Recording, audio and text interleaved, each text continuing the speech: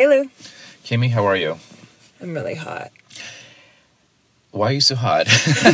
We're sitting in your car with the windows up so that no sound can get in, overlooking... What are we overlooking? Well, this is Mount Tamalpais. This is the east side of Mount Tamalpais. It's beautiful. It's a very beautiful County. view. Yeah. But we're very hot because we've been trying to find a great place to record this podcast that isn't too big and it's quiet and nobody interrupts us. And the only way to do that was to go to a remote place and then sit in my car because the office is too echoey. And it just goes to show you a lot of creative endeavors are not glamorous. No, they're not. Even though there's there's definitely a glamorous veneer to them. But I think that people who are not part of these industries, that, music and filmmaking and photography, I don't think that what they see is the final product, and they see like the models and being on stage and stuff like that, and that they don't seem to realize that there's a lot of unglamorous aspects that go into the final product.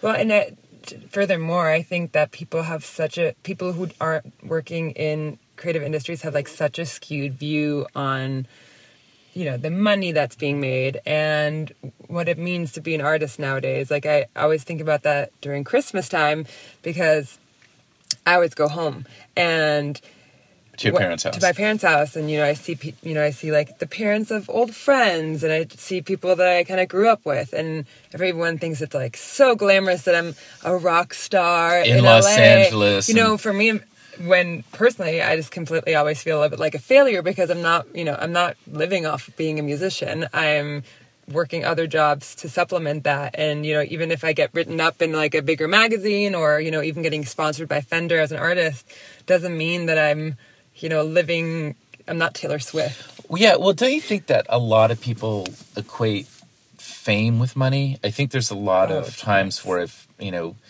had moments where I've done something that's gotten me some higher profile, and those are some of the times when I've been the most broke in my life. It's just like, and people look at me, it's like, oh, I saw you on that TV show or something like that, or I saw you on MTV back when MTV was doing music, and it's kind of like one of those things where they think that because of that kind of exposure to the broader public, that somehow comes with this huge paycheck.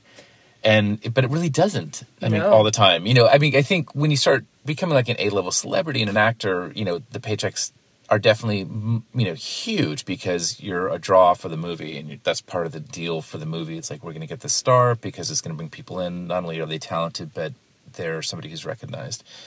And it's sort of shifting a lot now. What you and I have talked about are sort of internet fame and what that's translating to. Oh, totally. I mean, I read this article. I have to find it and I'll put it in our notes so people can check it out. But there's this whole article on YouTube stars and how they'll have hundreds of thousands of followers, but they're not making enough money off of it to they're not on that level yet where they're getting I don't know how all the different ways that YouTube people make money, but I think it's mostly advertising. It's advertising, and like if sponsored, videos. Right. But there's some people that have like tons of followers who get recognized, but they get recognized at like their serving job because they're still having to do that. And I do actually feel like internet fame is strange because you can be super famous on the internet and still not have any money. Right, and then another corollary to that is that some people who've gotten really famous on the internet and then have found a way to make some money, which is, sponsors will come in and say, hey, listen, just if you could use our product in your videos, or if you could open our product in the videos. So Casey Neistat comes to mind about this. And then there's a lashback that Is he that photographer? Yeah, he's like a videographer guy, sort of filmmaker guy. You're the second person that's talked to me about him in the last couple of weeks. Yeah, and the thing that's really interesting about Casey's stuff is that he kind of runs around New York, and he had a really famous video in which he was being pulled by a truck when it snowed in New York on a snowboard, and then the police pulled him over. And the beautiful thing about that video is like they recorded the police when they're talking to us, like, hey, we're just pulling you over so people think we're doing our job here, but we think what you guys are doing is great. And so it's just, he's a fun guy. But the interesting thing about Casey's videos is that he employs cinematography to create the videos. Like, he'll put his camera down on a bench and then right into frame. type of thing, and then he'll cut to him holding the camera. So he's actually putting together a movie. So it's a really high production value. Yeah, it's creative and it's a high production value because he really cares about the storytelling. My friend told me that it's everything is like basically a movie he makes. It's like all these mini movies, which I think I love that, and I think that that's something I can get behind rather than a lot of the internet stuff that I don't get, where I'm like, oh, I'm an old person now that doesn't get why this is popular because seems really dumb, you know? Right.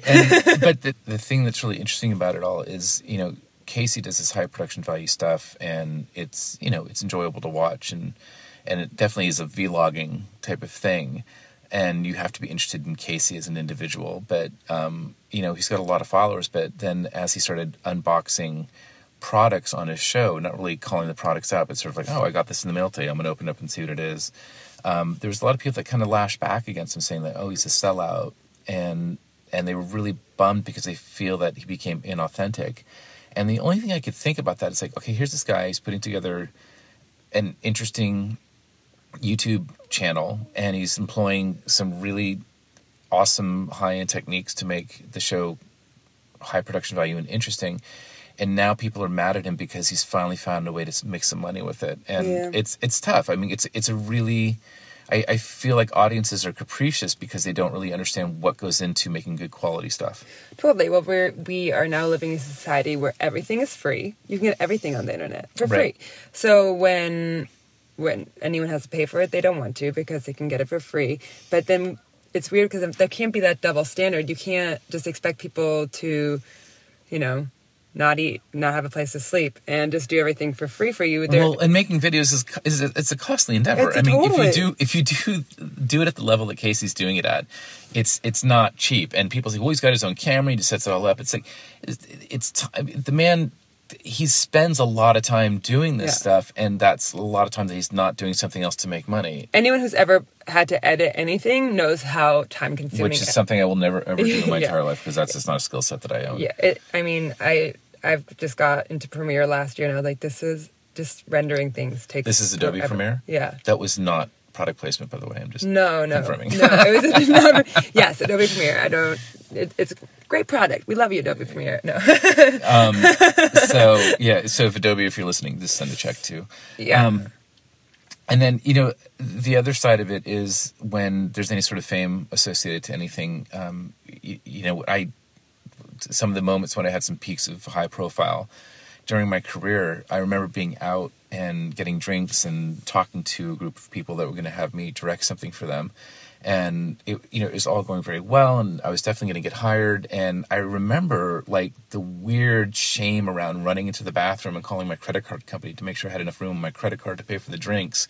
That was going to get me my next job. That was actually really going to pay well. But being in that weird zone, I mean, just because I'd gotten some popularity did not necessarily mean that equated to money. The popularity came from something that I'd done for free. I'd written it for free. I got some people to back me, and everybody worked for nothing in the hopes that I would, get more directing gigs and hire more people. But it was a very odd feeling to be treated so well on the one hand and not know if I could pay for the drinks on the other hand. That was like a very duplicitous type of thing. Well, I mean, that's I feel like that is such a, especially for when you're starting out in anything, in music, it's the same thing, where, yeah, like I've been written up in like bigger online magazines where everyone's like, it's happening for you. And I'm like, is it? Because I feel like I spend, 8 hours a day working on music, and I'm paying at this point to make my art. I'm the one that's paying out of pocket to make the art. Right. And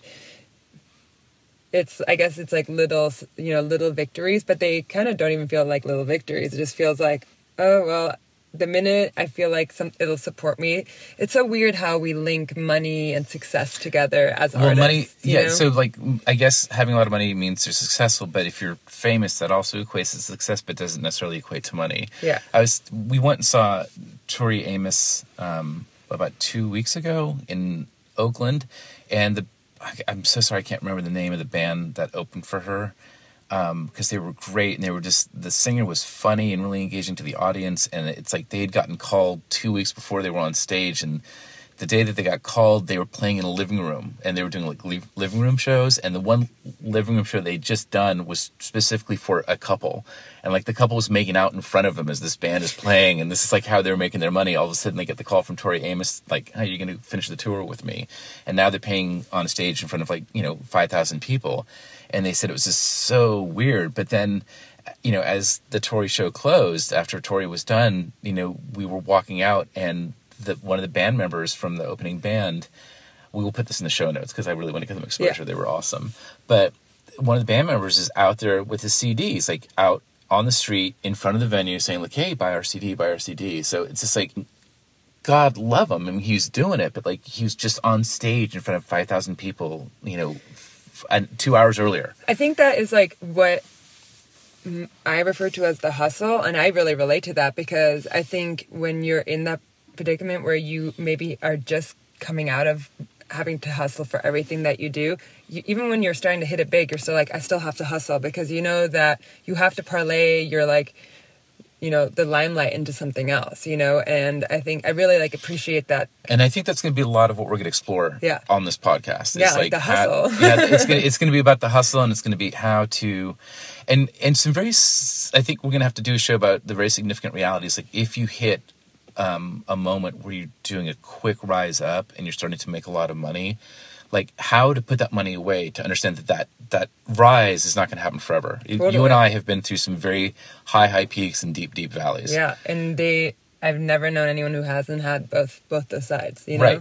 I think it's really important as a creative person to know that that's going to happen. No matter how high you go, you're going to go down, and when you can be prepared for it, it makes all the difference. And I think even for me now, whenever I hit something where I'm like this last year Fender endorsed me, which I think was a dream of mine to be, as somebody who's not a crazy shredder guitar player, to be endorsed by my favorite guitar brand was checking off a box. But when it happened, I was stoked, but it wasn't this thing where I was now this is it, because I think I've had... You didn't go $1 million house shopping. Totally. I'm not everything's going to change now. No, it's okay, this is great, and this is, a rung in the ladder, but it's not, when I was much younger, whenever I would get a tiny bit of success, if I got a bigger show or something, I'd be like, this is it. I would get so excited. I'd be like, this is it. I'm about to blow up. And I would just get so disappointed again and again and again. I would just, it would just be this woo, today this stage, tomorrow, Carnegie Hall, the world, right. And no, it doesn't work like that. It was today the stage, tomorrow no stage. Yeah, exactly. But, and there's certainly exceptions to the rule. I mean, we see some people blow up big, and that's the exception, not the rule, sadly. But I think that's why it is. I think if you just have realistic expectations, and by no means and you're smart. I mean, this you need to have. You need to be smart with whatever success you're getting and how to multiply that. Exactly. And just, just be prepared and be realistic. And whenever I say that, people are like, oh, that's kind of, don't you have dreams? I'm like, I have such big dreams, but I also know how to manage them. Right. And it's, even if you're making your living being a creative professional, like a musician or whatever it is that you're doing, you still have to do the same boring math as everybody else who has a regular job. Totally. And I think, getting back to where we start off, the unglamorousness of being in a creative field. I mean, in a band, people are always like, oh my God, amazing, you're going on tour. And I think all they can think about is the Rolling Stones, lavish, parties. And it's that's not what tour is like. Tour is grueling. Yeah. You don't get to actually ever see the cities that you visit because you arrive and then you spend, 7 hours at the venue. And then maybe for 15 minutes, you can walk around the corner of the coffee shop. And then that night you leave to drive the X amount of miles to the next place, and it's this for a month. You do that, and you're in a van with 3 other people, and you're trying to manage your mental health. You're trying to manage your overall health because you're basically just living off your physical health, right? Yeah, and you're trying not to get into fights with your band because no matter if you love, I love my band. They're my brothers, but unless you know how to handle things like that, you're gonna drive each other crazy. Everything becomes so much louder like when you're in a van. The smaller the space, the louder the... So, you know, we whenever we have a chance, we literally are like, we're all going our separate ways for even 15 minutes. And it's so important to take that time, but it's so unglamorous. Like, touring is the most unglamorous thing ever. And the only thing that makes it worth it is when you have like a good show, and you hopefully have some good shows. But a lot of it is just like, cool, 5 people in like New Mexico, 2 of which don't care. Right. You know, but then maybe you get like one fan that really does care, and that makes it worth it. And it's so interesting. You just have to really, you always have to just focus on the one good thing that happens. And because it, for the most part, it's the beginning, starting out, if you allow any focus on any of the negative things, like you drive yourself insane so quickly. Totally. And I'm sure that happens. I'm sure that just like happens across the board. I mean, I don't have much experience in like the film or in the film world, but I modeled when I was younger. Like I've seen friends who are photographers and models be like, oh, I got this thing now. I'm going to, I got this editorial and tomorrow Vogue is going to call me. It's like, nope, that was the only editorial you ever got. And after that, your agency fired you because you looked too exotic and all they wanted was like big blue-eyed blondes. It is a crazy, craziest world. Well, like I said, we've got a lot to unpack in the coming episode, so I think it's going to be a lot of fun. But, but now we're going to open the door, let the fresh air in. I know, because it's getting stale in here from our exclusive sound room at the top of a hill in my car. $1 million view. $1 million view. All right. Bye, Lou. See you next time. Bye.